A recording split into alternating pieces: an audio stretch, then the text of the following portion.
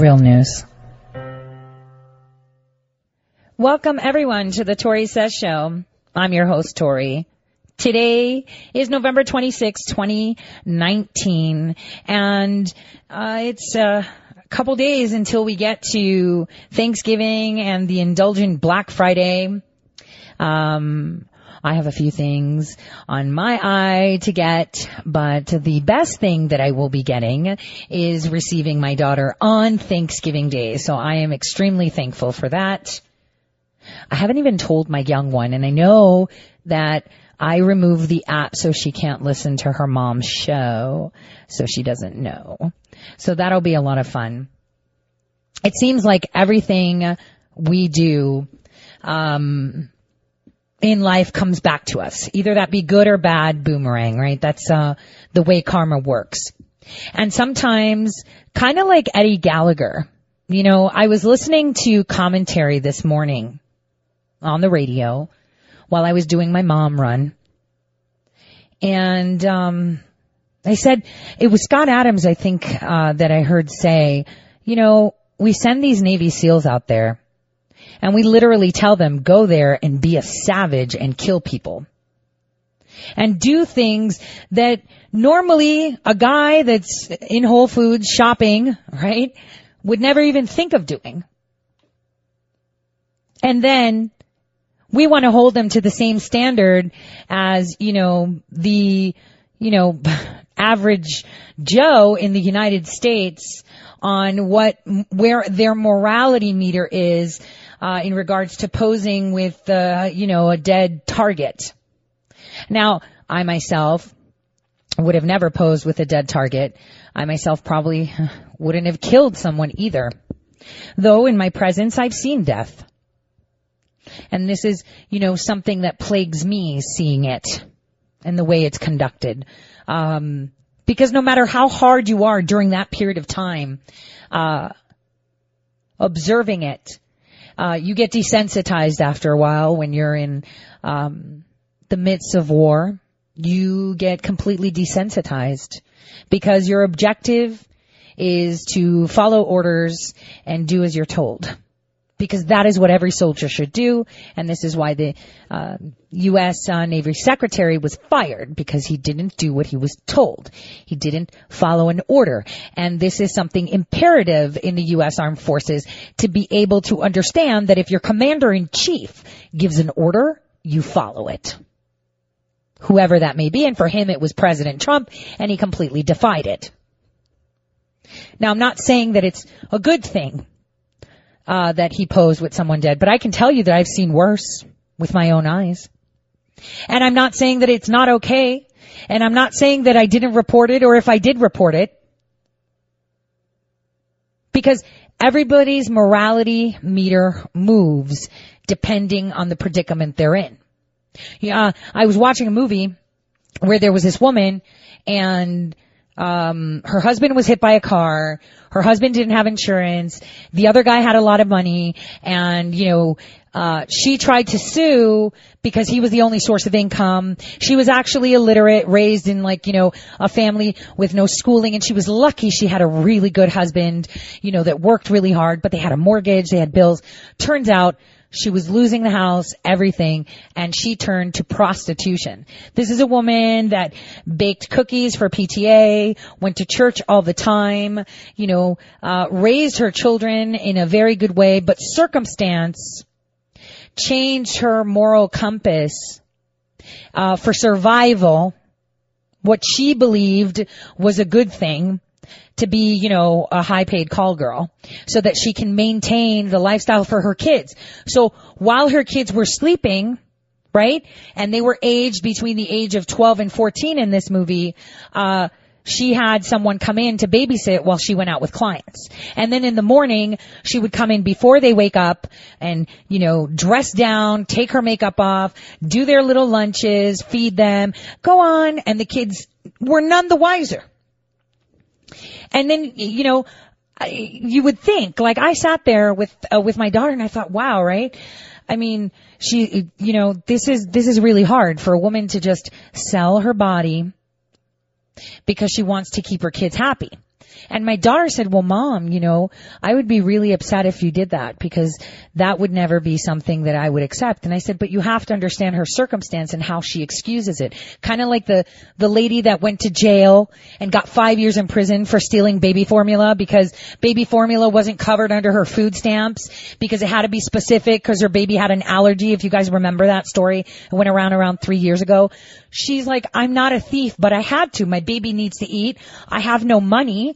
I can't get a job because the baby's like a week old. Like, what do I do? And the judge sent her to jail. And her kid ended up in the foster system, probably in one of those underground places where we like collected children in what you would consider horrific. See, people don't like to talk about that.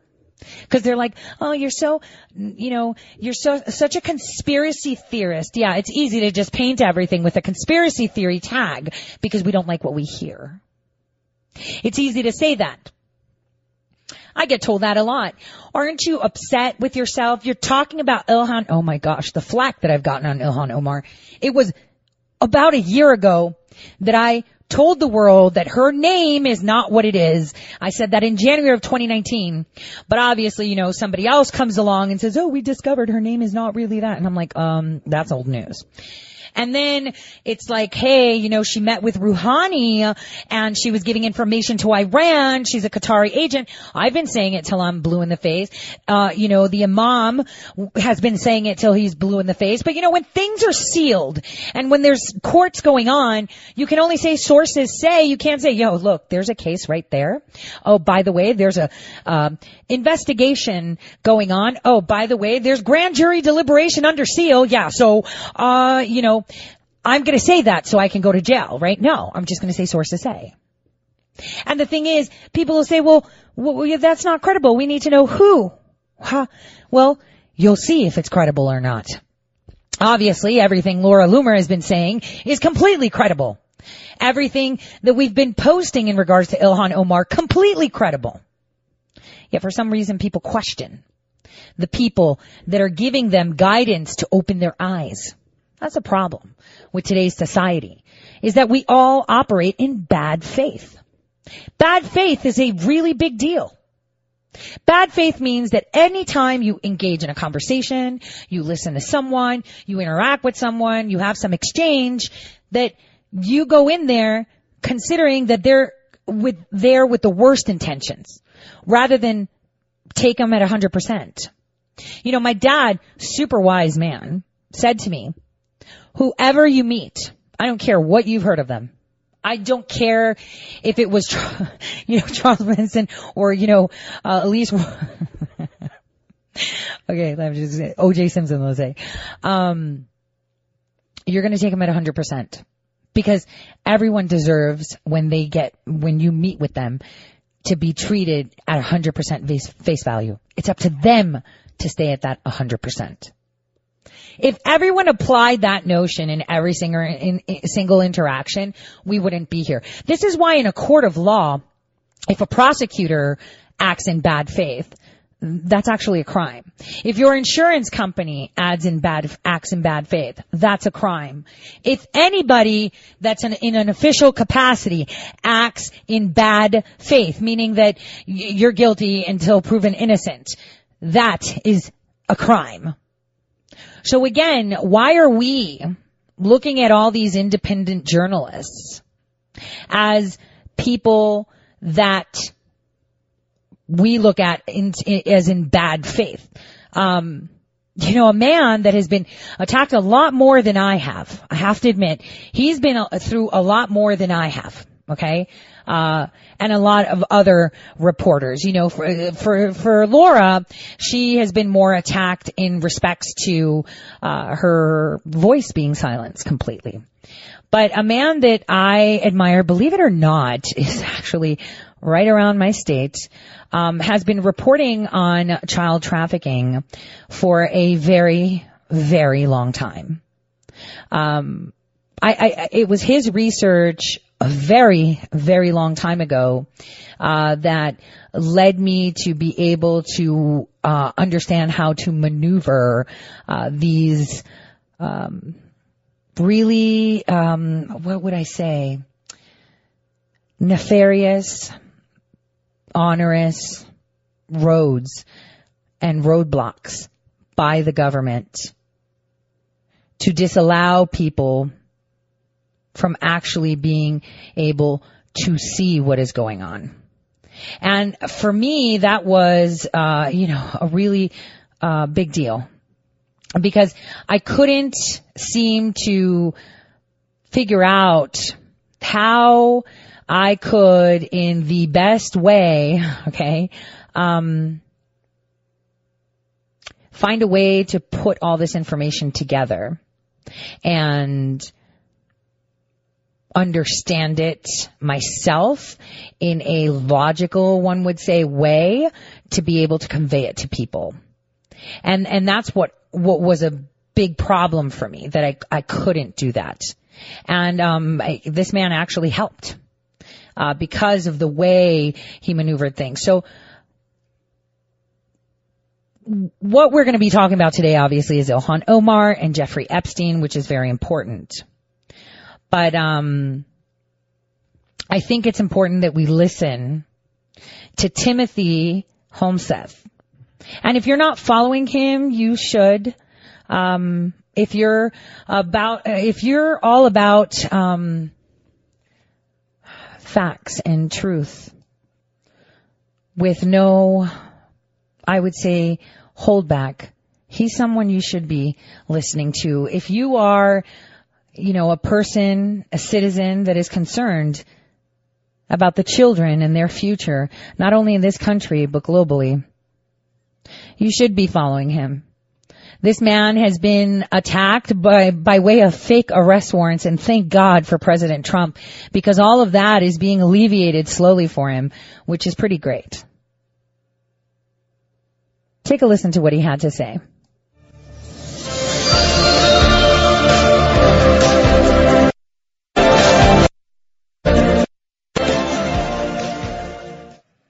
Hello, Americans, and welcome to Timothy Charles Homseth Reports, investigative journalism and reporting for the times we're living in.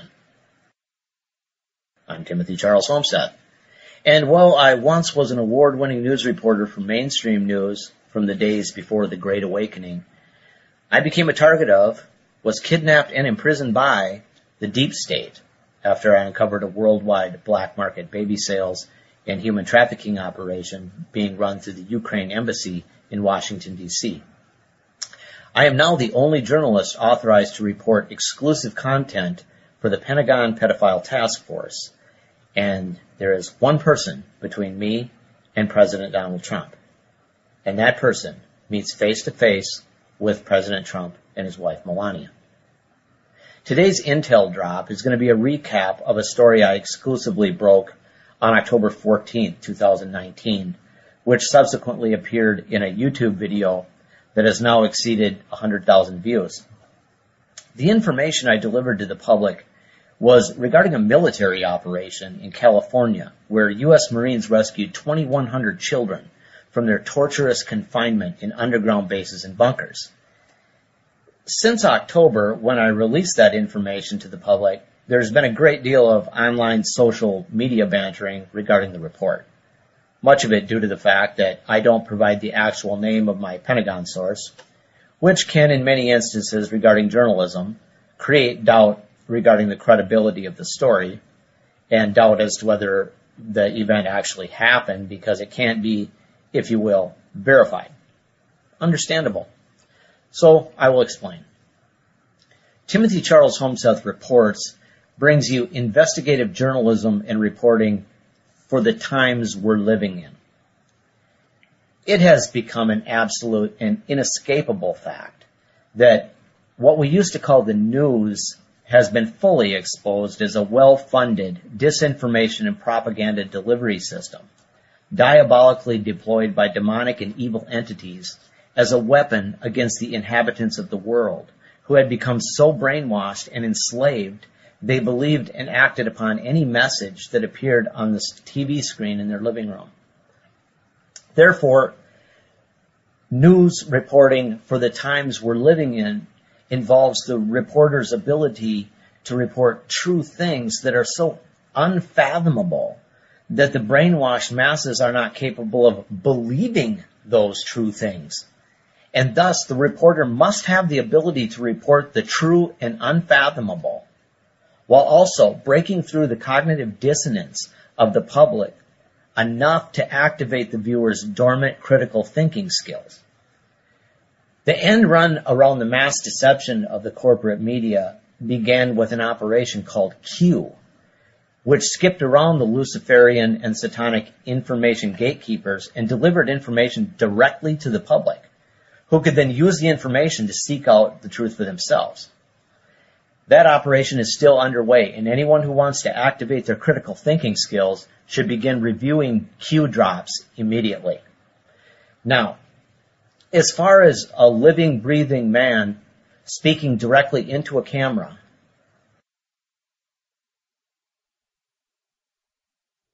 for some reason or another, that job was given to me. So I will often be reporting intel drops that will simply be sourced to my Pentagon people, such as Pentagon 1 or Pentagon 2 or Pentagon 3. Ultimately, those with eyes to see and ears to hear and a mind to think with will not need to know the name of the source.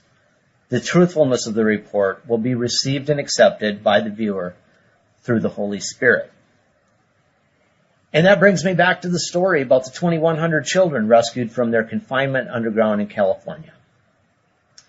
The rescue operation was executed by U.S. Marines who stormed underground bunkers and bases in California, where they rescued some 2,100 children, ages 3 to 17. The mission was conducted at night. There were 5 different locations. The U.S. military had PG&E shut off the electricity before the mission. The children were found in hell-on-earth conditions. My source, Pentagon 1, used movie titles to describe it. Pentagon 1 referenced the movies It, The Matrix, Back to the Future, and The Wizard of Oz. The children were extracted and triaged. They were sent to hospitals and psychiatric centers. The Marines were extremely emotional about what they found. They blew up and burned the underground facilities so they could not be used again. It is going to be a nightmare trying to locate the parents of these children, Pentagon 1 said. An update by Pentagon 1 revealed that approximately 100 of the children are not expected to make it. There were arrests associated with this mission. Now to an aspect of this story that warrants a short silence and a standalone. Pentagon 1 said they believed most of the children were taken by Child Protective Services, CPS.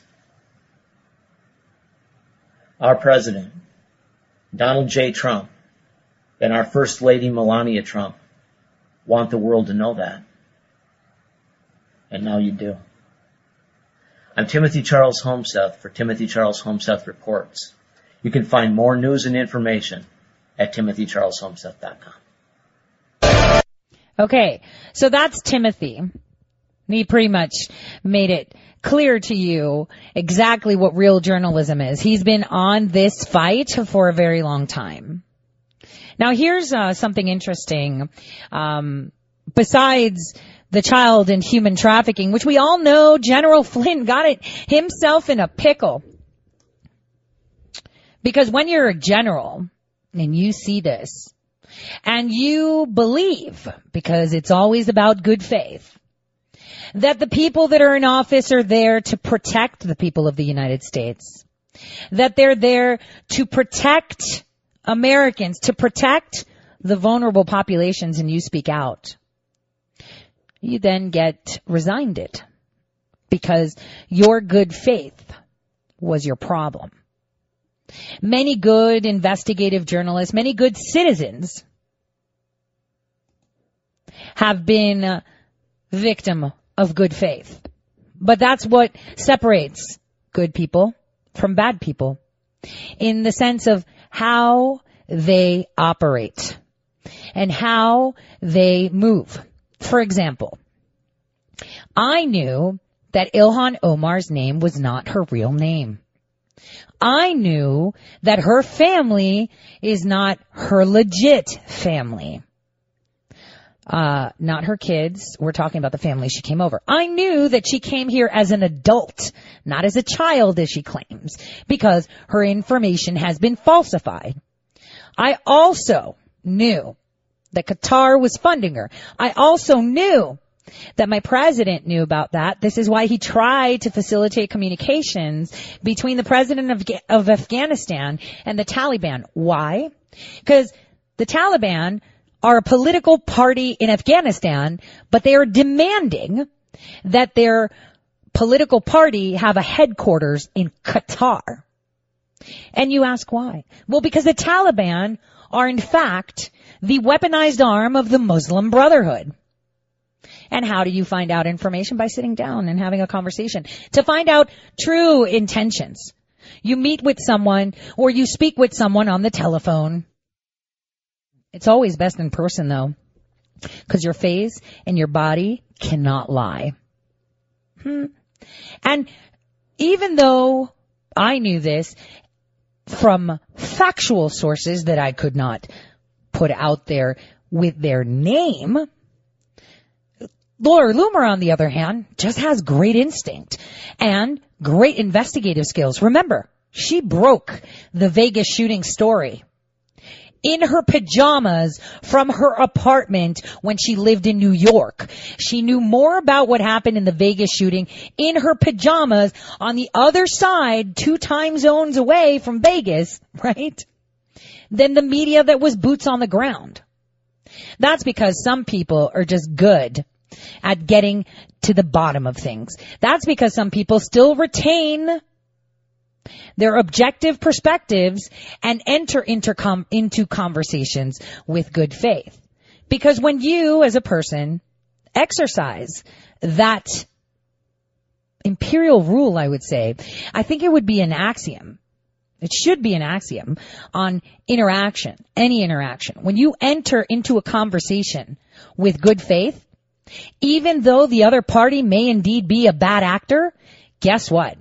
Because you saw it in good faith, the nefarious, the obfuscation, the deception that is attempted is easily seen. And good faith provides a platform of objectivity. And again, taking it back to the mainstream media, that includes the right-wing media. Their reporting is not done in good faith. Right? It's all about let's do this, let's get this, let's do that, let's get back at them. You have to be a bit objective, always keeping a bit, always waiting a bit, being patient. See, everyone across the world has written about Ilhan Omar in Qatar, but you see Loomer.com nor myself have published anything. Why? Because when it comes out, it has to be more wholesome. More, hey, look at this report, look at that report. I just retweeted an article from, I think it was like August, which was a recap about, how Turkey was asking people to donate to her campaign. In there, I buried, but I put it in the title, that she met with Iran's president. But, whatever, right? See, now it's all coming to the surface. This Muslim Brotherhood, this orchestration, and how things are operating.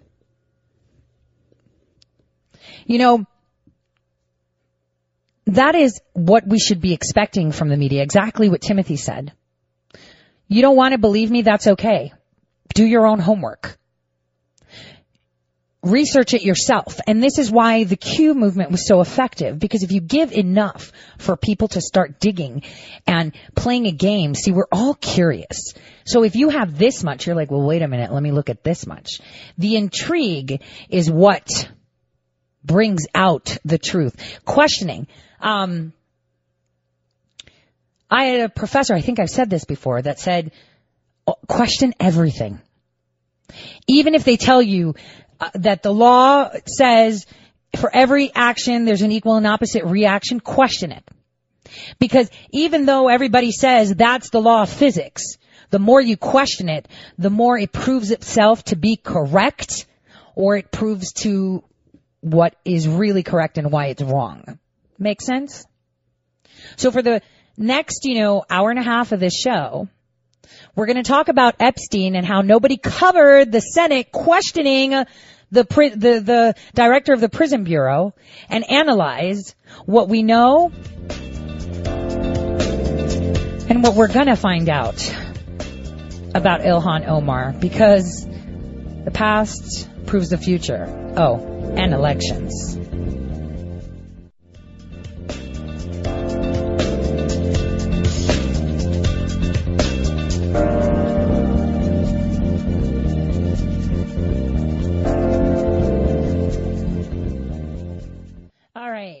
Welcome back, everyone, to the Tori Says Show. I was cut off by my commercial break, but what I wanted to say is we're going to talk about Epstein and the director of the Prison Bureau.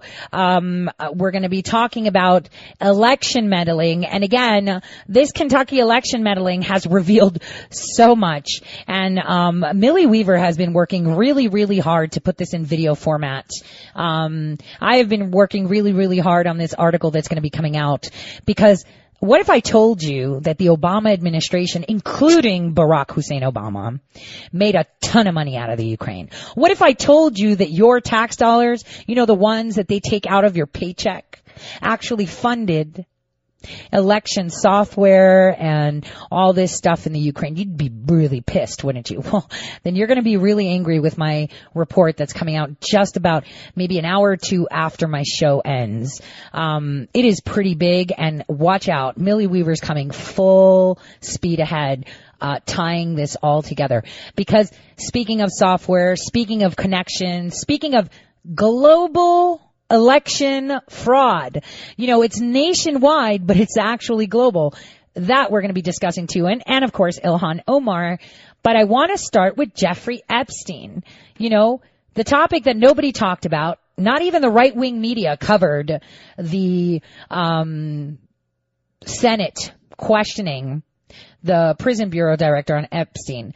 I want you guys to listen. And remember, in my article that I wrote about, these individuals being arrested, the two prison guards, I told you that there's other people involved. I told you that Ben Sasse had invited them to come over on both the articles, the one pre their arrest and one after. It seems like the right-wing media doesn't want to talk about it, nor does the left.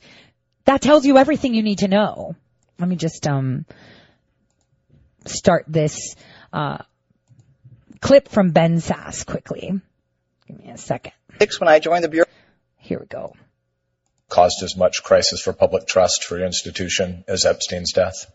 I can only speak for since 1976 when I joined the Bureau. I don't know prior to that, but I would say it's probably gotten the most public attention. There are lots of taxpayers and citizens who've never thought about the BOP, and you have lots of good, patriotic, hardworking folks there. I get that. But in terms of a crisis of public trust in general, but also in terms of your workforce, this death happened in the middle of August, early August. It's Thanksgiving, and you're here to testify today, and you say you're not allowed to speak about this incident. I think that's crazy. Can you distinguish among types of investigations, at least for us? Because I'm aware of at least 3 Epstein investigations. You got a whole bunch of women who were raped by this guy. This is a sex trafficking ring in the United States. This guy had evidence. He's got co-conspirators, and there are victims out there who want to know where the evidence has gone.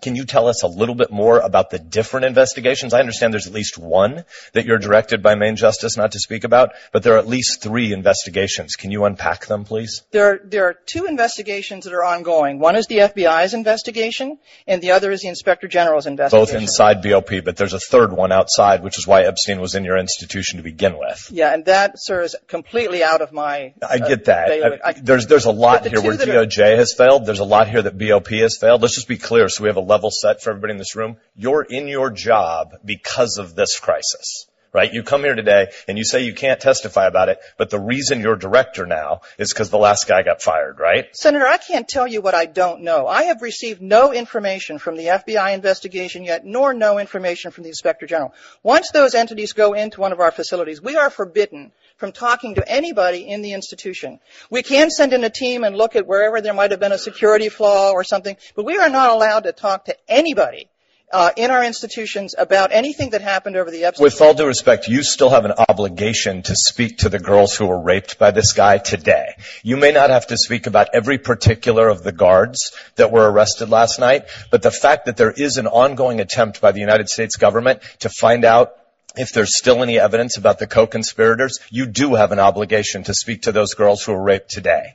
You may not speak about the specifics of the charges against those two guards this morning who were taken into custody, but more broadly, you should be able to unpack, have we changed any processes about how cases like this are handled? It's been more than 90 days, and you said, I think your quote was, we treat every inmate the same.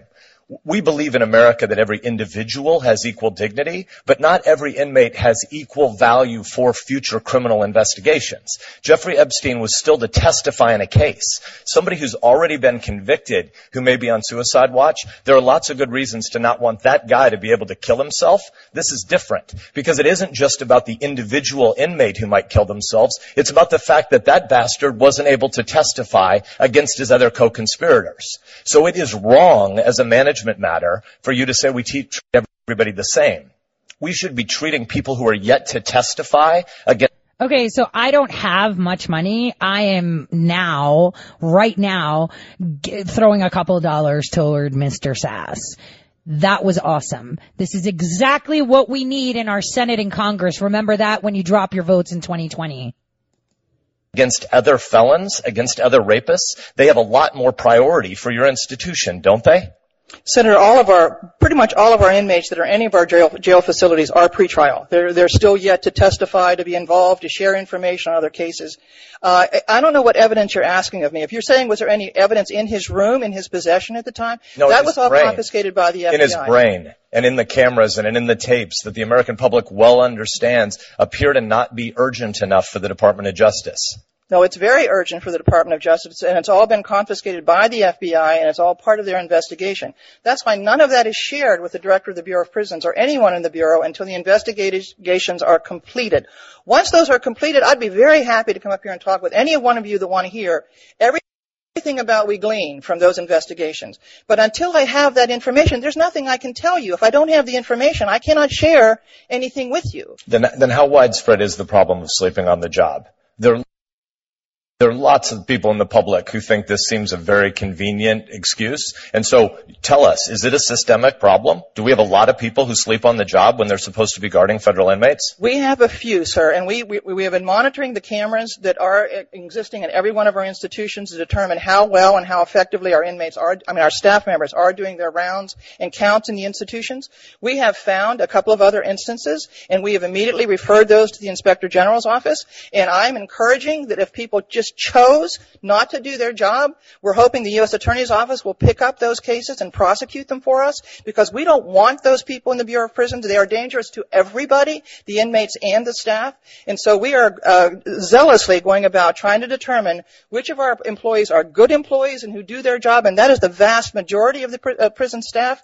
But we do have some, I know, out there who obviously choose not to follow policy, choose not to do their job, and we want them gone. I do not want them in our institutions, and I am exploring those very, very carefully to identify them and get them out of our system. Now, if it's a training problem and they didn't know what they were supposed to do, that's our problem. That's management's problem. We have to do a better job training our staff. But if someone is well-trained, well-experienced, and chooses not to do their job, we want them gone.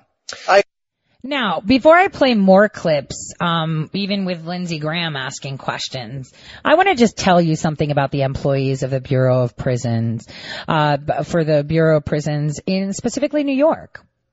In fact, in New York, people that are employees of the Manhattan Correctional Center belong to a union, of course, right? And this is why there was a delay, because the union was protecting every single employee. And in the article that I wrote on TorySays.com, Epstein Correctional Guards to be charged next week, I published that over a week ago. That was before they were charged. I said that they were offered a plea deal, and you only get a plea deal when you're going to be, charged with a crime. And in there, I put the letter from Senator Ben Sasse that we just heard grill the director of the Bureau of Prisons. But in that article, I introduce you to a man that a lot of people don't know. He is the dawn of America. I say the dawn. He is the head and president, the national president of the American Federation of Government Employees. And obviously his jurisdiction is that in New York, and that covers the employees of the Manhattan Correctional Center where Epstein was murdered. His name is Jeffrey David Cox Sr. And I have a really nice picture of him posing with Hillary Clinton. He's donated tons of cash to her. And he employs all prison guards and correctional officers and other staff, what would you call appendage staff, to like Rikers, Manhattan Correctional, Southern District of New York jail holding cells, you name it, he runs it. And here's the thing. I didn't hear her mention him because for some reason under the Trump administration, all these other chapters across the nation and their presidents have been caught with their hands in the cookie jar. Specifically one that is in South Carolina was found guilty. Fort Bragg was actually infiltrated with employees. I actually got an administrative assistant at Fort Bragg who is a government employee to talk about John Salmons, the former president of the, American Federation of Government Employees chapter down there. And I was told by this admin, these union guys are like milk and honey when it comes to commanders of the bases, wardens of federal prisons, and other agencies that they staff with civilians.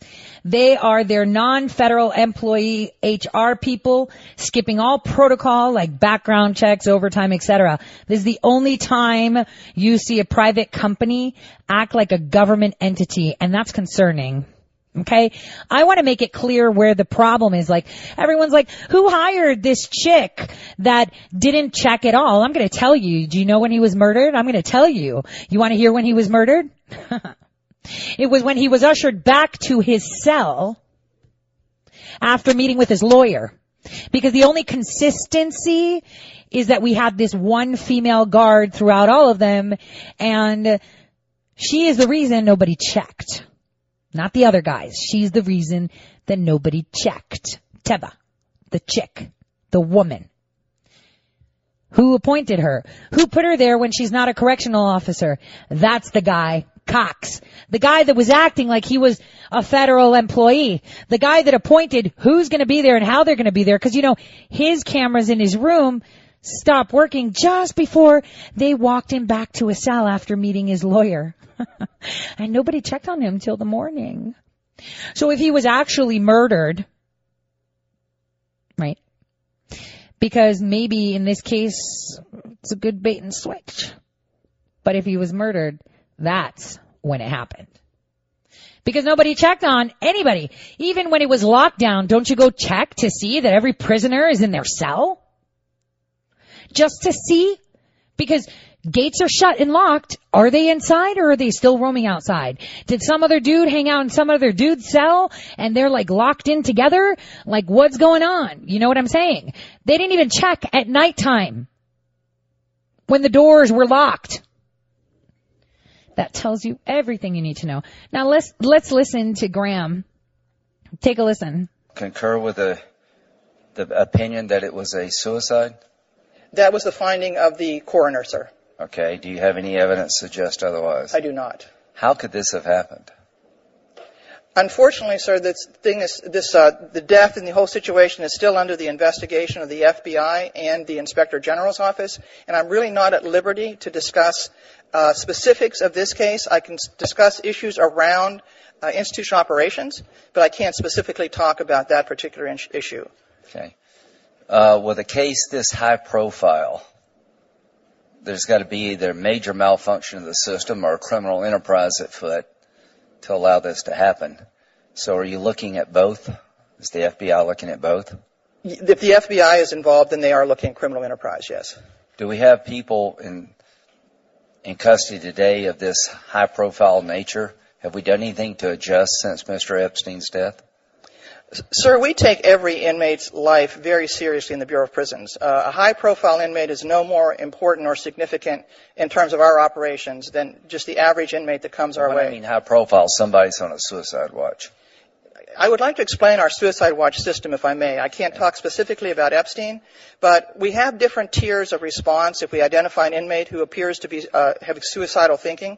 And I came into the Bureau as a psychologist. I worked with lots of suicidal inmates. I was warden in our psychiatric facility in Butner, and I know how difficult it is to always be able to predict who is suicidal and who is not. But once an inmate is identified as potentially suicidal, we have a suicide watch operation that we can place them in. It's a very stark, very difficult setting where everything is stripped from the room except a mattress. They get a coarse gown-like to wear that cannot be twisted in any way that they could hang themselves from it. They have one mattress and one blanket, and they are watched constantly. There's nothing else in that room. Was Mr. Epstein on suicide watch? Yes, he was. However, the average time on suicide watch is only about 24 hours because it is such a stark and actually depressing situation.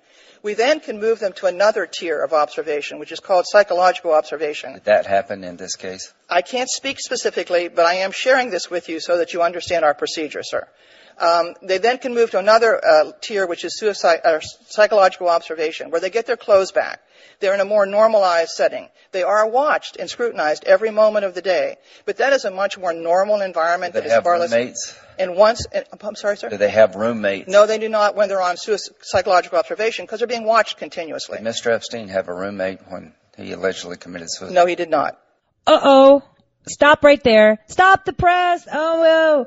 So she says, if you're on suicide watch, it's usually for 24 hours. Then you go to the next tier.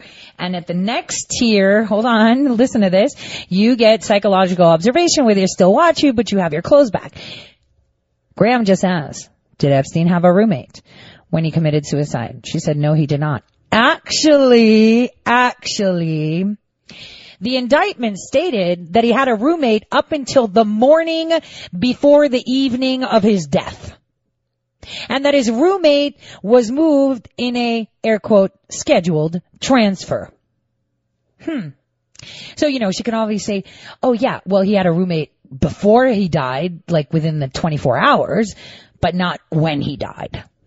Okay. But they move into psychological observation. Psychologists see them routinely, interview them repeatedly, and once it's determined that the threat of suicide seems to have passed, then that inmate can be returned back to open population. Well, clearly it didn't work here, so we await the report because all the victims of Mr. Epstein have to have their heart ripped out, else they'll never see justice. Dr. Sawyer, can you think of any other incidents in the history of the BOP that have caused as much crisis for public trust for your institution as Epstein's death? I can only speak for since 1976 when I joined the Bureau. I don't know prior to that, but I would say it's probably gotten the most public attention. There are lots of taxpayers and citizens who've never thought about the BOP, and you have lots of good, patriotic, hard-working folks there. I get that. But in terms of a crisis of public trust in general, but also in terms of your workforce, this death happened in the middle of August, early August. It's Thanksgiving, and you're here to testify today, and you say you're not allowed to speak about this incident. And you know what? And she also lied. We just heard her lie. You guys, we heard her lie. We have the indictment for those two individuals. It clearly says that Epstein's roommate was transferred with a pre-scheduled transfer that morning. We heard it. She lied. Now let me continue. Like to understand where technology dollars are going. Absolutely. Thank you, Dr. Thank you, Senator. Senator Blumenthal's next, but just to follow up on this, will there be an IG report regarding what happened? There should be. Usually after the Inspector General's office investigates, they do come out with a report. If people are pending criminal charges, we're not going to interfere in their cases, but if there's an IG report, I promise you we'll get fully briefed by the committee here. How can I put this? Christmas ornaments, drywall, and Jerry Epstein. Name 3 things that don't hang themselves. That's what the American people think. That's what the American people think. And they deserve some answers. And I know that you're not in charge of these investigations. Yes, sir. But you talk to the people who are. And I need you to take a very respectful message today. Tell the American people what happened. And don't rush it so that they don't do a thorough investigation. But you and I both know they can make this a top priority and get it done more quickly than they normally would. Thanks so much for being here. And thank you for your willingness to serve in a part of government that's not easy, in a part of government that's so essential for the safety of our country. This is often a thankless task. Absolutely.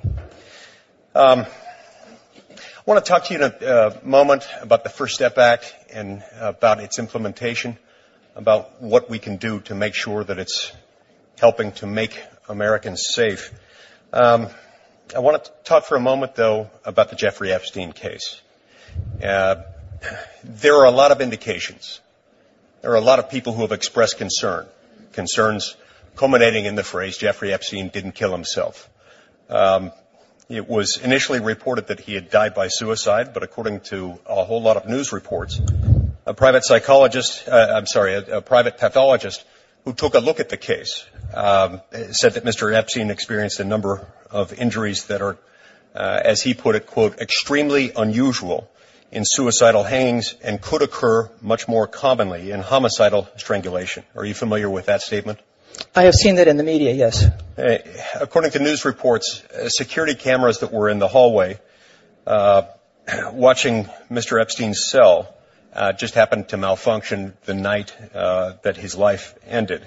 Can you tell me how frequently do prison guards, do prison guarding security cameras malfunction like this, and what are the protocols to check on them and to make sure that that doesn't happen? Senator, we are very behind in terms of monies for improvements throughout our institutions. You know, as I mentioned earlier in my opening statements, our institutions are very old and a lot of the systems are faulty. Just in the last year, we were able to come up with enough money to redo all the camera systems in all of our institutions. It's not completed quite yet, but we did get the funding to replace all of our camera systems. We upgraded them from analog to digital, and we have a lot more cameras now in the institutions than there used to be, because we used to have a lot of blind spots, but we just didn't have adequate cameras. MCC New York is one of those. It is like partway through its whole camera reinstallation, and so by this time next year, we should have all of our institutions should be completely upgraded in terms of cameras. No. Why don't you just put body cameras in the meantime? Make each correctional officer wear a body camera and have that record. Anybody going through anything will be caught on camera. Until you upgrade your cameras, they can't. This is rubbish. I am so upset. And this is why we need to drain the swamp. We need to get rid of them. This DC mafia, they're a global cabal, you guys.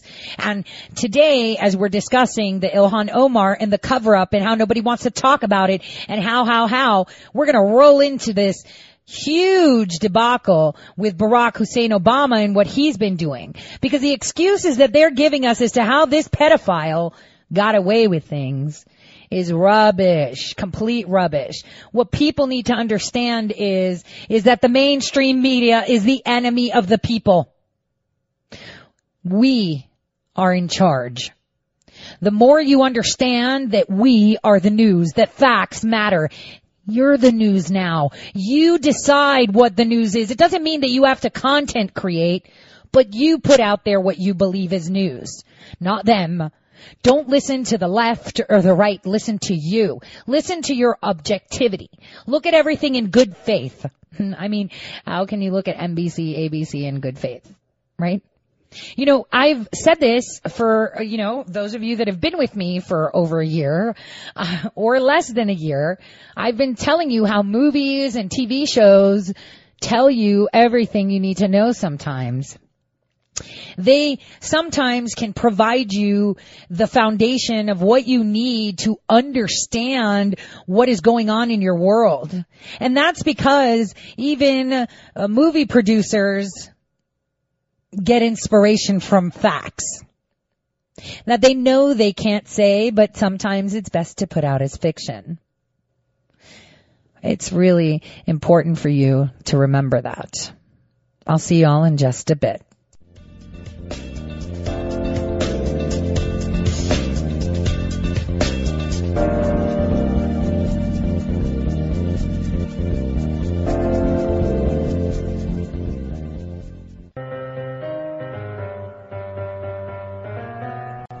Real news. Welcome back, everyone, to the Tori Says Show. I'm your host, Tori. So this is the second hour, and what I want us to do is kind of listen to what Kellyanne Conway had to say live on Fox and Friends in regards to this impeachment push and how it's Adam Schiff's ego trip. Turns out Pelosi is signaling, according to The Hill, that this deal is within range, close quote, of a deal with the White House. What they need is we're within range, substantially improved agreement, she says. Now we need to see our progress in writing that she and Robert Lighthizer discussed. And as you know, Steve is doubtful, but I say, with the legislative days left between Thanksgiving and Christmas, I say it goes up for a vote and gets done. Before the end of the year. I think that's very optimistic. It would be great for the United States. Ultimately, I think she will not do it before the end of the year because it would be giving the president a win at the same time that she's trying to impeach him. But if you want to win, don't you want to win when no one's looking? And people are so focused on the Cracker Barrel and Christmas, right. They're not going to be saying, hey, what did USMCA pass? Who deserves credit for that? So that's my hope. The other thing to keep in mind, too, is that so she's going to provide some color. She is getting wired up on the north lawn of the White House right now. Excellent. And keep in mind, we just had that development that Lighthizer came to with China. That's a step forward. So even while there it's not done yet, but it's optimistic. Right, a step forward. And so even while the Democrats are kind of preventing development on the left, we have developments in the right. And speaking of the Democrats, Politico had an item, I think it was yesterday or the day before, that talked about how vulnerable Democrats in, you know what, let's bring in Kellyanne Conway right now. She's all wired up. She's in the press briefing room. Hey, Kellyanne, let's talk to you a little bit. I'm sure you saw that Politico item a couple of days ago that talked about how vulnerable Democrats are watching in horror because a Republican-aligned group is running these TV ads in their home districts, and it's really impacting the public perception on what's going on regarding the impeachment. And the Democrats are going, hey, Nancy Pelosi and company, you know, somebody's got to have our back right now because we're being left out to dry.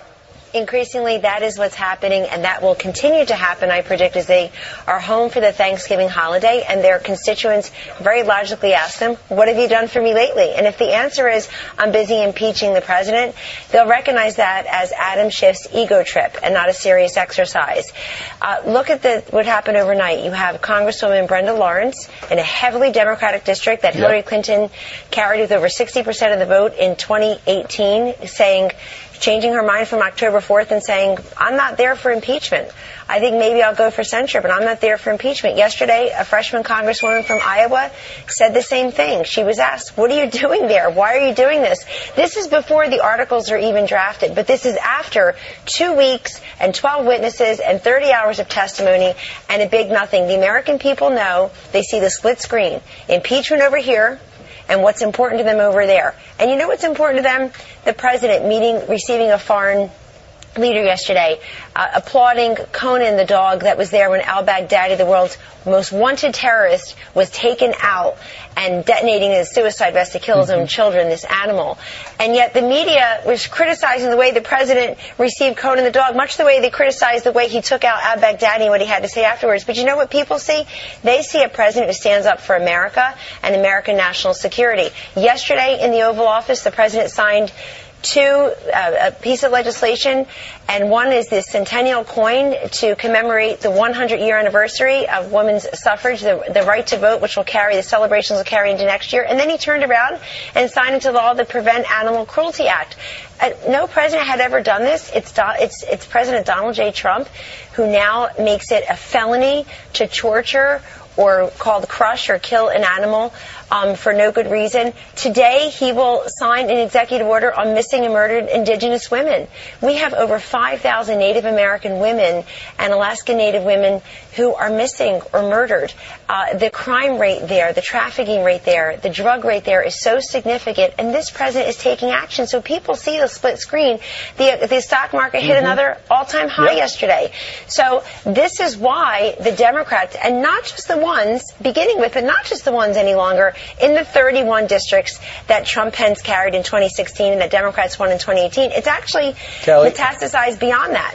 Kellyanne, I was just saying The Hill has this story today that Nancy Pelosi said the USMCA is within range of a deal. What they need is Robert Lighthizer to put down in writing what they talked about a couple of days ago. What do you hear? What could you shed some light on that? And do you think there's enough legislative days if Nancy Pelosi wanted to put that on the board? Well, Nancy Pelosi is under enormous pressure to make good on her stated promise that they were going to get a vote on USMCA by, quote, the end of October. Right. Last I checked the calendar, November 26th, we're at the end of November. But the intervening superseding circumstance has been this impeachment ego trip for Democrats who are in safe districts like her and Schiff. And so she should do this. The USMCA would be great for farmers, great for auto manufacturers, great for auto buyers, great for auto workers. It's great for the American economy. And just yesterday, Mexico, again, was urging Nancy Pelosi, the Speaker of the House here, to put it to a vote. How embarrassing is it to America that Mexico and Canada long ago approved the USMCA deal for this continent, for this hemisphere, and they're waiting on the U.S. Congress, and they turn on the TV or they flip on the internet and they say, this is where you're spending your time. So I think Pelosi's under enormous pressure to have some wins other than trying to impeach the president or having a resolution to condemn a tweet. This is basically what they've done this entire calendar year. We're on the 1-year anniversary of her becoming speaker, and she and the squad have squat to show for it. So she's under enormous pressure to pass USMCA. The president is ready, pen in hand. Ambassador Lighthizer was here at the White House yesterday.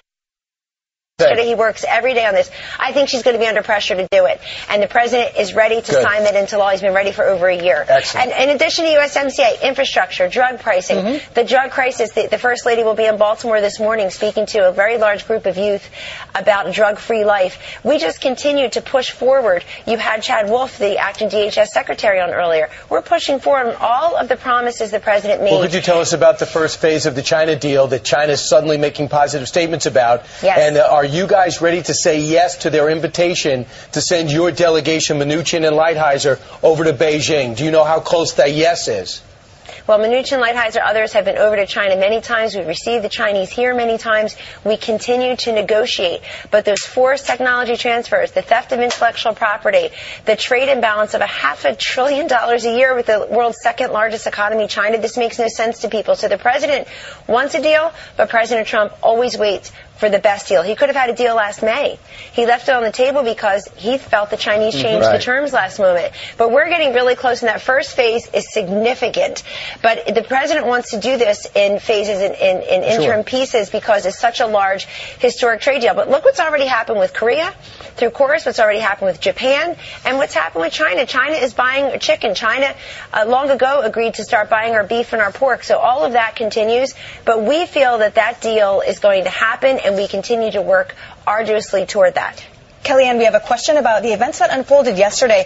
Former Navy Secretary Richard Spencer said the president does not understand the full definition of a warfighter. Let's listen. What message does that send to the troops? Well, what message does it send? That you can get away with things. We have to have good order and discipline. It's the backbone of what we do. I don't think he really understands the full definition of a warfighter. A warfighter is a profession of arms. And a profession of arms has standards that they have to be held to, and they hold themselves to. That's not the way it is, though. Like I said, that is not the way it is. See, here, okay. Something about Richard Spencer you guys need to understand is that he was a Marine, he was a fighter pilot, right? And then he got discharged. And for the past 25 years, he's been working on Wall Street. When he was a soldier, it was way different than being a soldier today. The wars that were fought were all staged. It was kind of like, here's our flag, we're walking in and we're going head first. Now, they're tactics. Now, they're sneaky. Now, they're more vicious because the enemy is a lot more sneakier, a lot more tactful, and has the same things you do. These terrorists don't have sticks and stones. They use cyber warfare. They use drones. They use children as pawns. And again, I am not by any means or any form saying that all these soldiers posing with the dead body of the jihadi is good. Never would I do that. And I have shaken my head and scolded people who have celebrated doing really, really bad things to really bad people. And I am one to say that no matter what someone has done, that does not give you the right to violate any of their innate human rights. Because even though they are evil, even though they have done wrong, maybe they have raped kids, maybe they have killed kids, maybe they just have killed anybody, maybe they have tortured an animal, anything that you find appalling and you'd be like, hang 'em. You should never do that. Because deep down there, there's that good side of them always. And deep down there, facing their own crimes and realizing their own crimes in solitude is the best hell for them. Because many people think, what is hell? Is it all fires? Are we in a fire pit? Are there demons, ugly demons, messing with us all the time? Are we spitting out worms from our mouth daily? It's our own prison. That is what hell is. Hell is what PTSD is. Where you relive a moment of fear or terror, or you relive an act that you've done that you regret, but can't seem to get over. That's hell. Hell is what you make of it. Your own hell is you facing yourself, looking in that mirror and saying, damn it, what did you do? And punishing yourself by reliving those moments. Do you think that every one of those soldiers that posed in that picture can sleep at night? I'll tell you what, I can't go to a chiropractor, being dead honest, and have them snap my neck without getting sick. Like, the first thing I'll say is, if you need to align me by the neck, don't let me know you're going to do it. Just, I'll be relaxed or whatever, but don't tell me. And they can only do it one way. They can't do it the other way. Because in my life, I have seen so many snap necks, I can't. The thought of it makes me very uncomfortable. I see my kids, my friends, my husband snap their necks and I hear it. It's almost like, I have urinary incontinence. I'll pee myself right there. It scares me. It terrifies me. And it's not because of the action, knowing that a life was taken away with that sound or anything like that, right? It's like, because I witnessed it and I couldn't do anything about it. And I think that's what tortures each and every one of us. How many of us have, been in our car and we see a stray dog and you're like, damn it, really want to take that dog home. I want to give it some food. I want to pet it. I want it to know that it's loved, that it's done nothing wrong, that it's an innocent little, dog and it needs help. But then you're like, dude, I can't.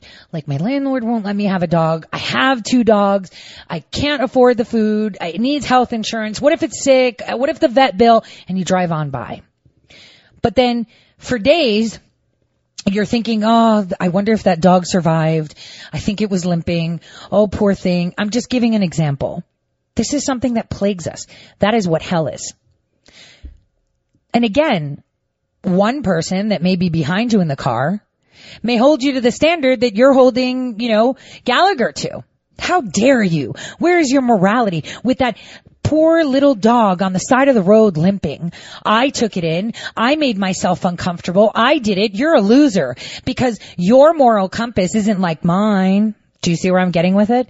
You don't know how they felt at that moment. I'm pretty sure all of them, after seeing the photo, were like, ugh. And trust me, that photo is nothing compared to what some of them have done. So, not them in the picture, in general. In a time of war, there are really no rules. And our most special forces are trained to be ruthless and go for the target. This is why I say Bolton is someone that instills fear in me. Because people that do not objectively go down the course to succeed their goal, taking into account everything that passes them on their peripheral, for me, it's scary. Because it means that they are able to shift their moral compass according to their mission. For me, my moral compass maintained, and all I did was suffer in silence. I'm sure there's many out there. Again, you don't know what he was at, Secretary of the Navy. How dare you say the president doesn't understand? What he did indicates just how well he understands. You can't compare, single dad or happily white picket fence dad shopping at Whole Foods, or you who's made millions on Wall Street after you got out of the military and have your own private equity fund. You can't compare yourself with them. You can't compare when you served to when they served and what they were fighting and what you were fighting. You cannot compare. You cannot compare unless you walk in that man's shoes. And even though I have friends, old friends, that I saw conduct themselves in certain ways, and they were non-uniformed, I couldn't relate to it. Execution of, duties the way it was done. This is why, my superiors didn't like me.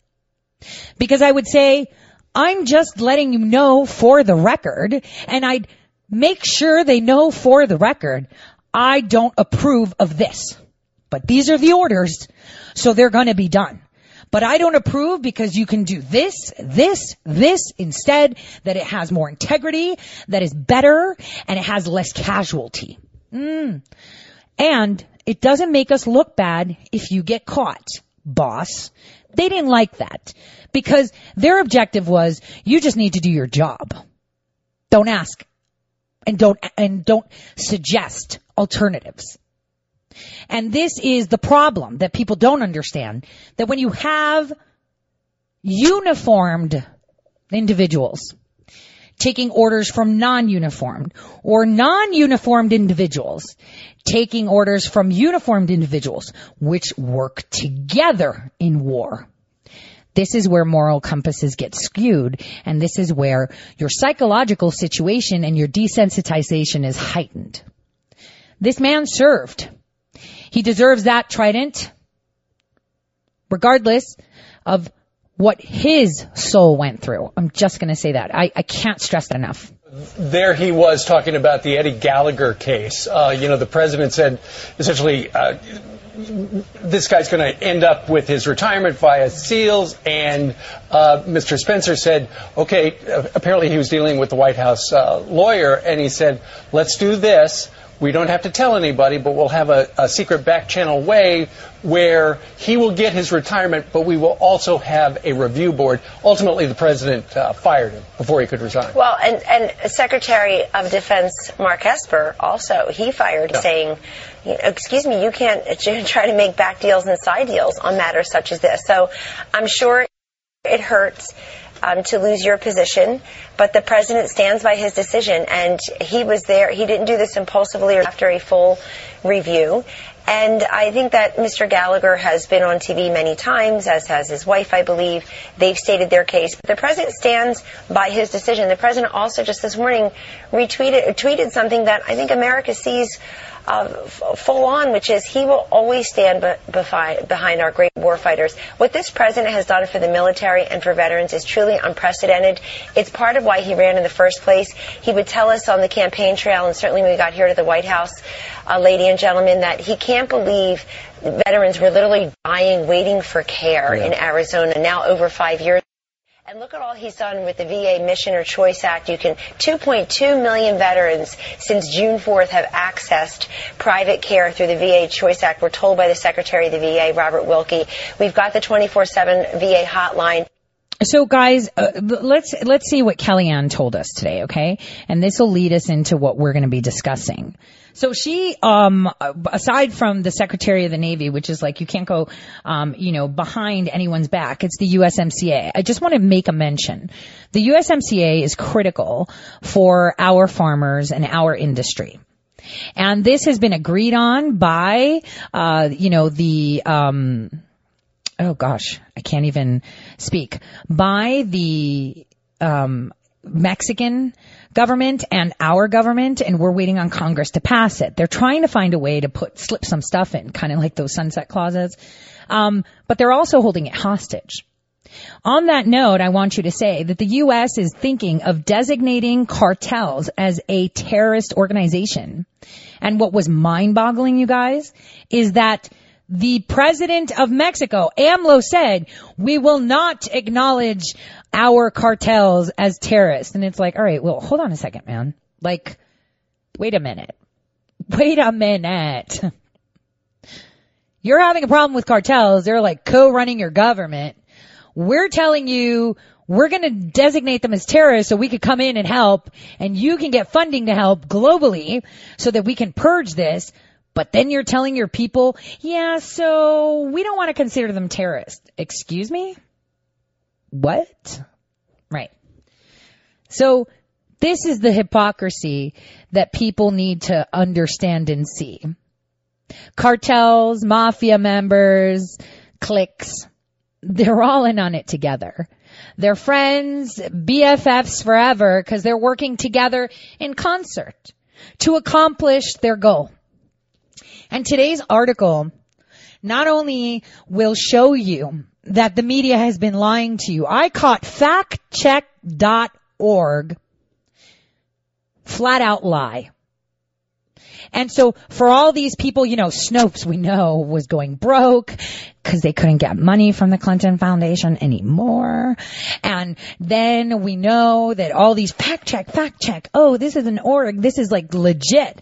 Well, in that article, I showcase one just to show you how the mainstream media, which we've already seen, they bury stories, they lie. Jake Tapper yesterday clearly said that the president on the phone call with the Ukrainian president said the word Biden when he didn't. They lie again. And they're so obsessed to crush voices like yours, voices like mine. Q, obsession. Daily Beast, you're going down. And they're the ones that are the most upset. See, trying to figure out who they are is the big secret. And that's their problem. That it could be hiding in plain sight. The team that is causing them so much pain. Plain sight. And they don't even know. And that's what's awesome. That's where, real patriots that have put, efforts together just sit back. And it's that meme with the popcorn where it's like, yep, with that sly smile. Definitely. And the thing is, now that they've been caught with their own actions and words, how do they get out of it? And here's where you're going to see in this how your tax dollars, so it's like 68 billion in total, 68 billion in total. Again, billion in total over the course of 10 years have been, it's 2005 that it started. So that would be, over 10 years. So it's like 11 years. Okay, let's be fair. Over the course of 11 years, have been funding other nations. And not so much just funding them, but actually we were manipulating them. And it wasn't so much, we're just ensuring the democratic process. No. We sent bullies there. We sided with oligarchs. We sided with other mobsters to strong-arm countries to kneel down to the globalist agenda. This is where Vladimir Putin is actually looking like a good guy, even though he is a bad guy because he doesn't trust anybody. Okay? And I don't blame him, you guys. Like, what you're going to hear from me in this next half hour, You'll totally be like, oh man, Putin's just looking out for Russia first. No wonder they hate Trump and they're saying, oh, America first is so racist. Yeah, totally makes sense. Don't get me wrong, Russia is a big threat because they've been on their own fighting this globalist cabal. And I'll demonstrate that. And while we have Russia to worry about, we also have the Muslim Brotherhood to worry about, don't we, guys? We have them installing people across our nation, and then we have individuals like Cargill telling us that refugee resettlement is important because it's good for the economy, because we bring them in, we give them a job at a meat packing plant, and that's it. We'll talk about that right before we get into the whole Ukraine thing. Because like I said, this article is going to drop after the show. And I'm keeping it as concise as possible. But you know, the big boom is through Millie Weaver's video. Because all of this came out of the election fraud. While the government's looking at it from another angle, we saw it from the election fraud angle. So imagine how many access points we have to uncover this corruption. I'll see y'all in just a bit.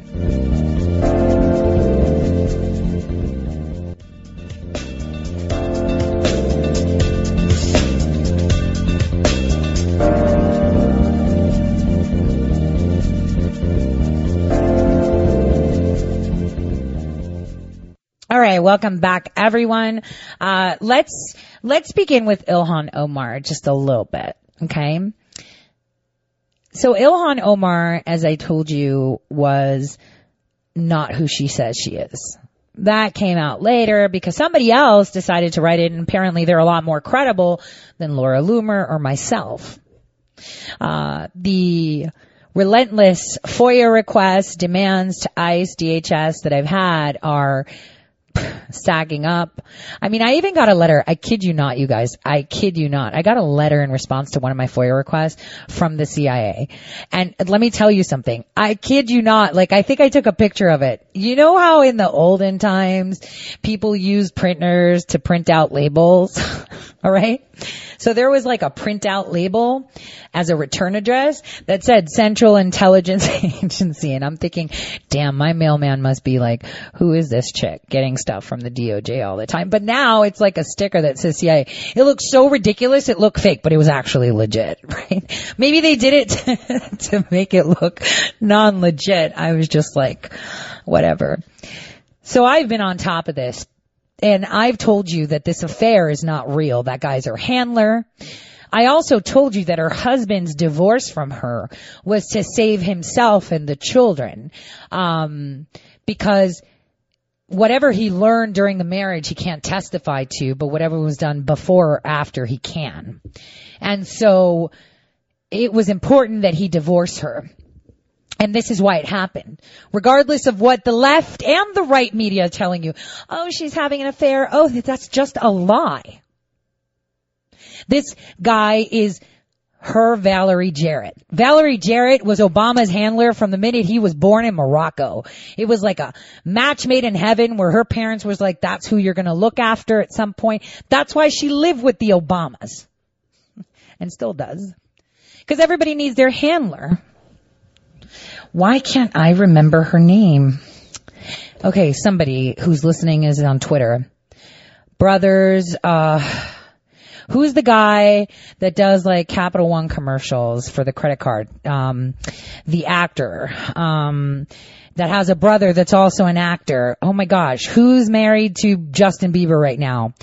She's his handler. I keep forgetting that last name. Why is that?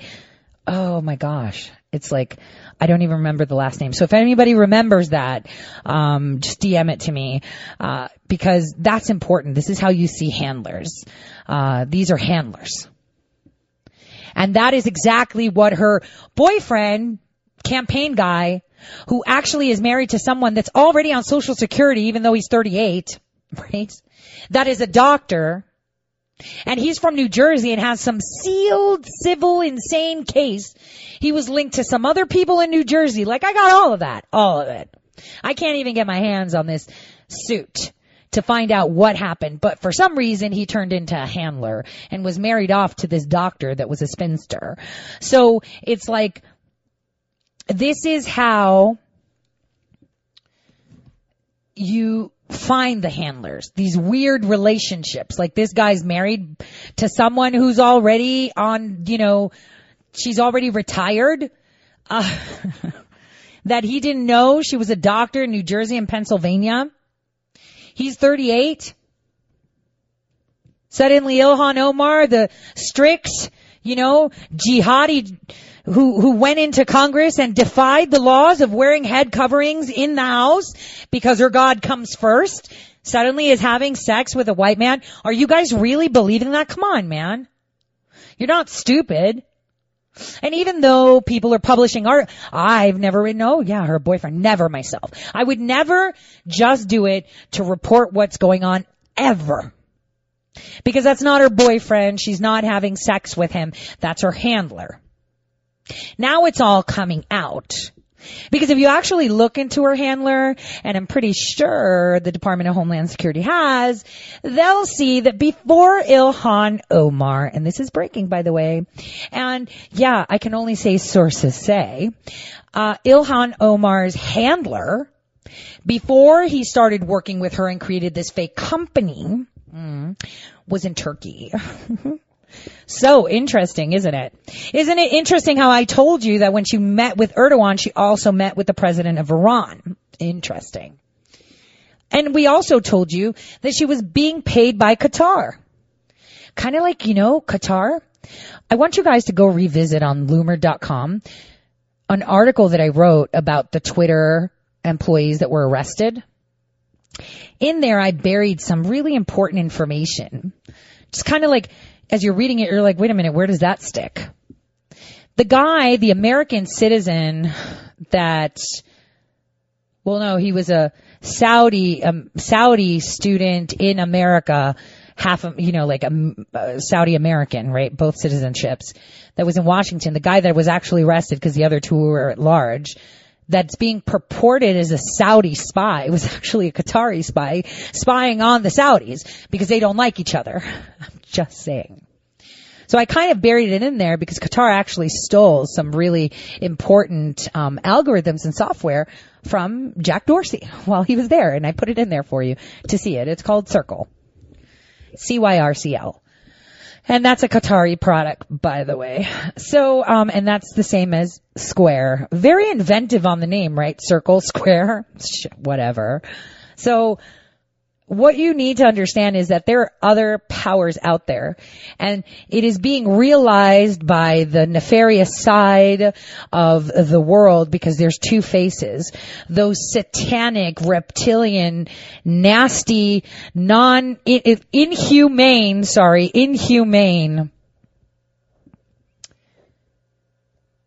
group of people whose plan was to enslave every man, woman, and child on this planet, have decided that the only way that they can have Americans bend the knee is through terror.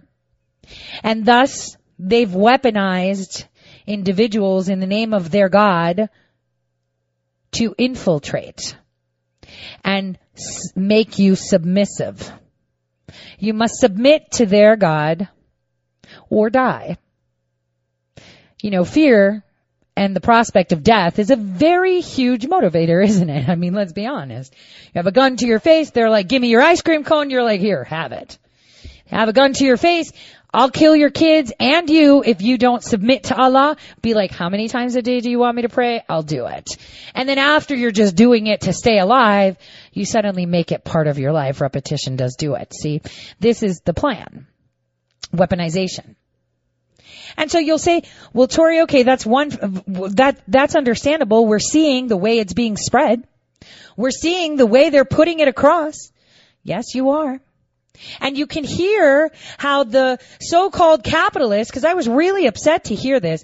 First of all, the way it was spoken about these refugees. So keep in mind, I approve of refugees.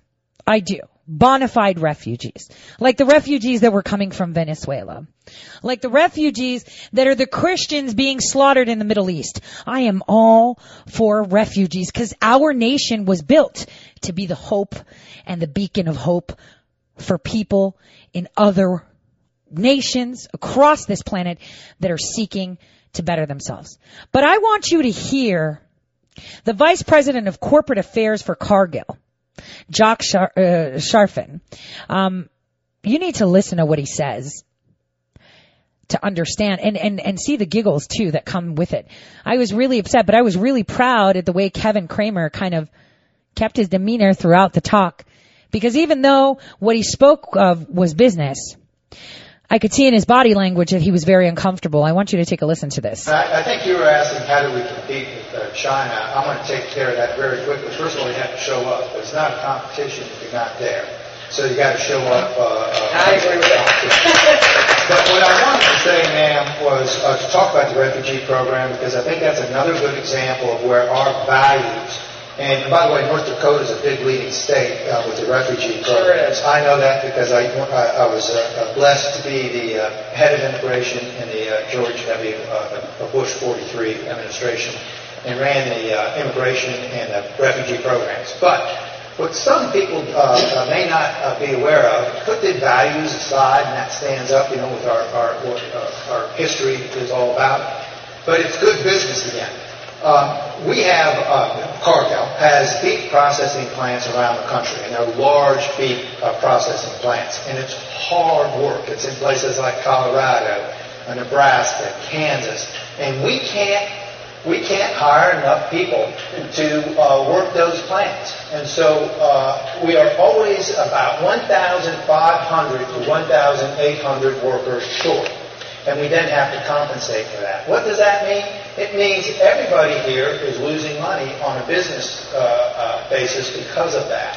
The way we attack that is that we have a program where we take refugees in, and we have refugee programs right there where our beef plants are, because refugees like coming in and getting a job for $20 an hour. And they come in, they work hard, they become good citizens, and they're excellent employees. The problem is that we're going from 66,000 refugees quota a year down to less than 20,000. Now, there are a lot of smart businessmen and women in Cargill right now with their sharp pencils. I'm not one of them. But they're going to do all of this, and they're going to figure out, we know it's going to cost us in those plants. It's going to cost our business because we're losing those refugees there. And wow, right? So what did you take from that? Refugees, because this is an Omar thing. This is how they facilitate. Did you hear him? He sat there. I want you guys, I'm retweeting it right now from Chris Berg's feed. I want you guys to take a look at how uncomfortable Kevin Cramer, remember, is one of the very few senators, former congresspersons, that is actually a public servant. He was comfortable with the conversation at the beginning and then uncomfortable. Why?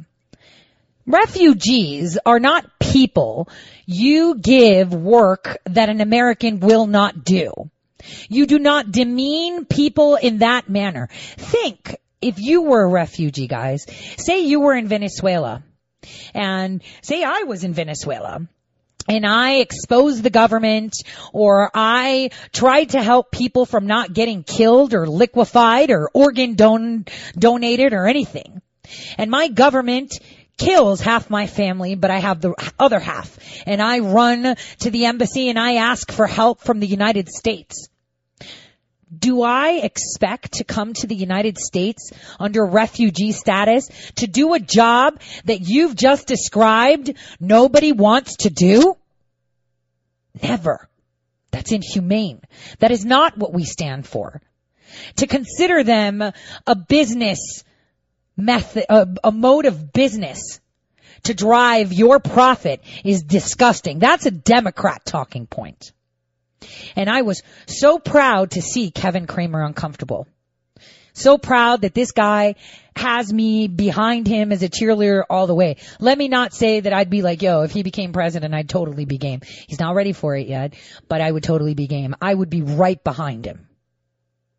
Because that is how uncomfortable everybody should be when you hear things like this.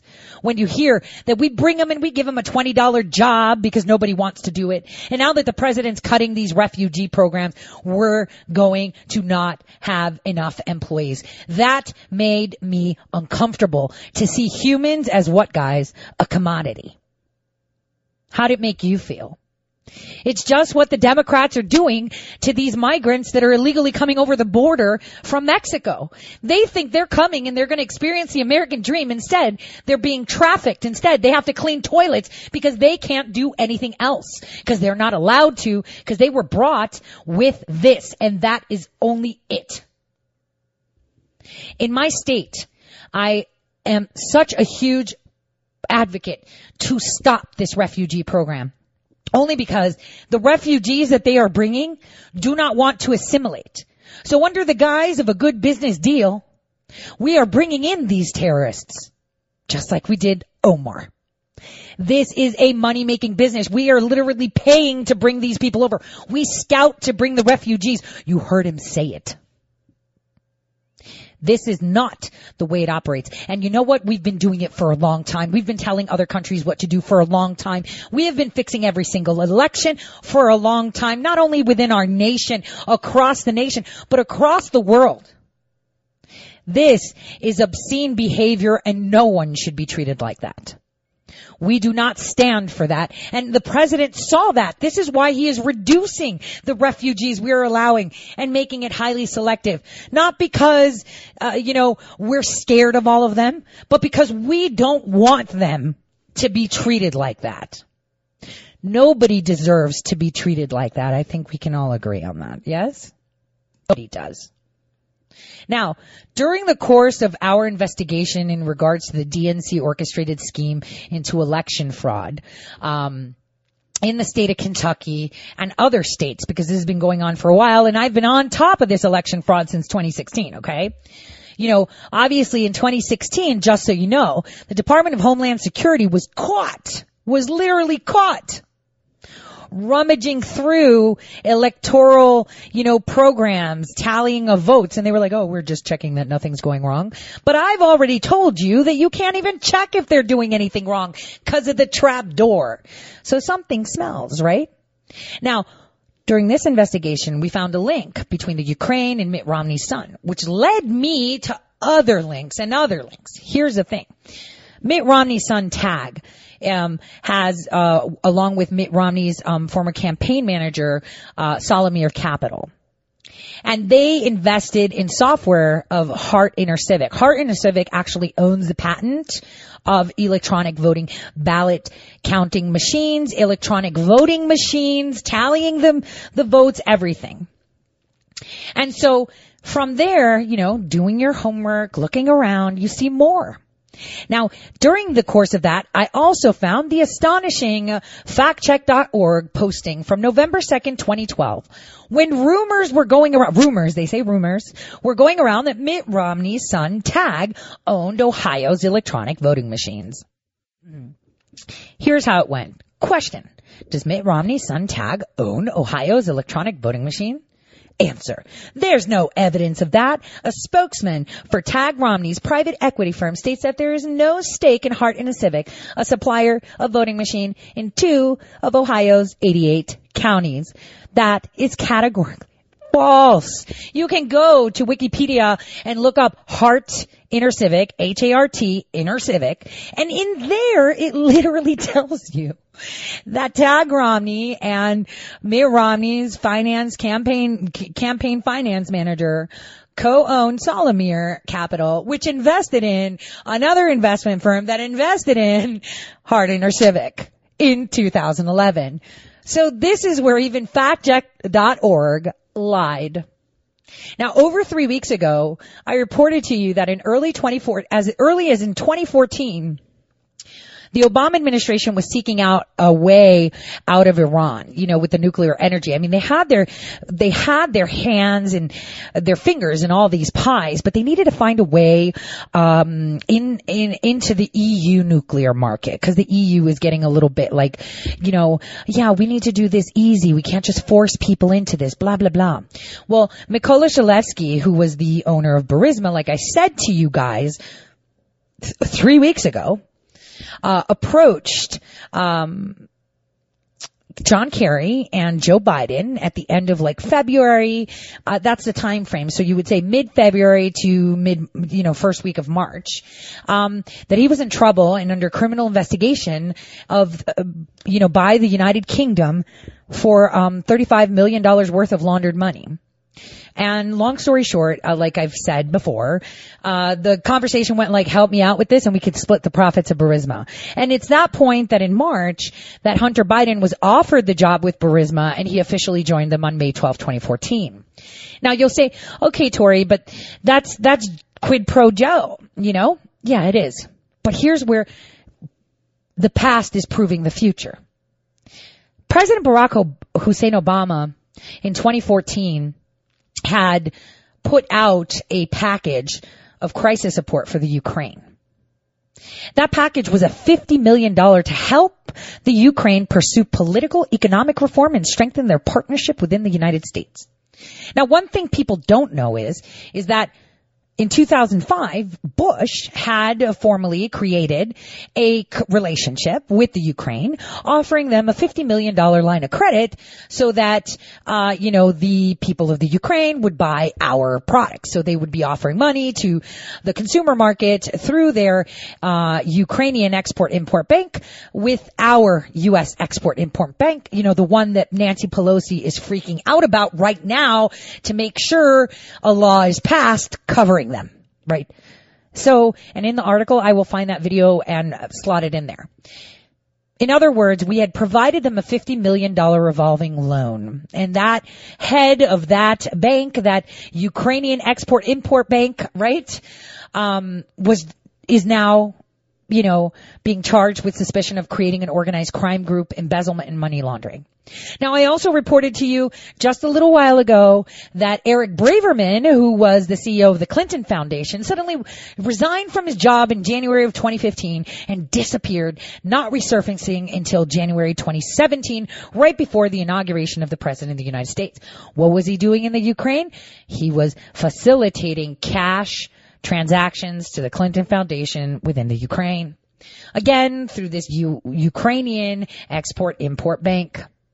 Not only that, I realized that he also facilitated the investment into CrowdStrike, which is a Ukrainian company, not a U.S. company, okay, owned by a Russian-born Ukrainian. And it demonstrated the fact we all know that election fraud is not just a problem in the United States, it's worldwide. They're fixing elections worldwide. And the Europeans a little bit more subtle. Obviously they're funding the election software companies across the planet. They're fixing all the elections. I mean, you have to think, why in the world would the U.S. and the EU be teaming up together aggressively, right? Data mining via Facebook, Twitter, Instagram, any social media, and using all your search history through Google, partnering up with electronic voting machine software companies. Be like, what? Yes. Why does Google own all of this? So if we look into the past, we have to travel back in time to about February 2014.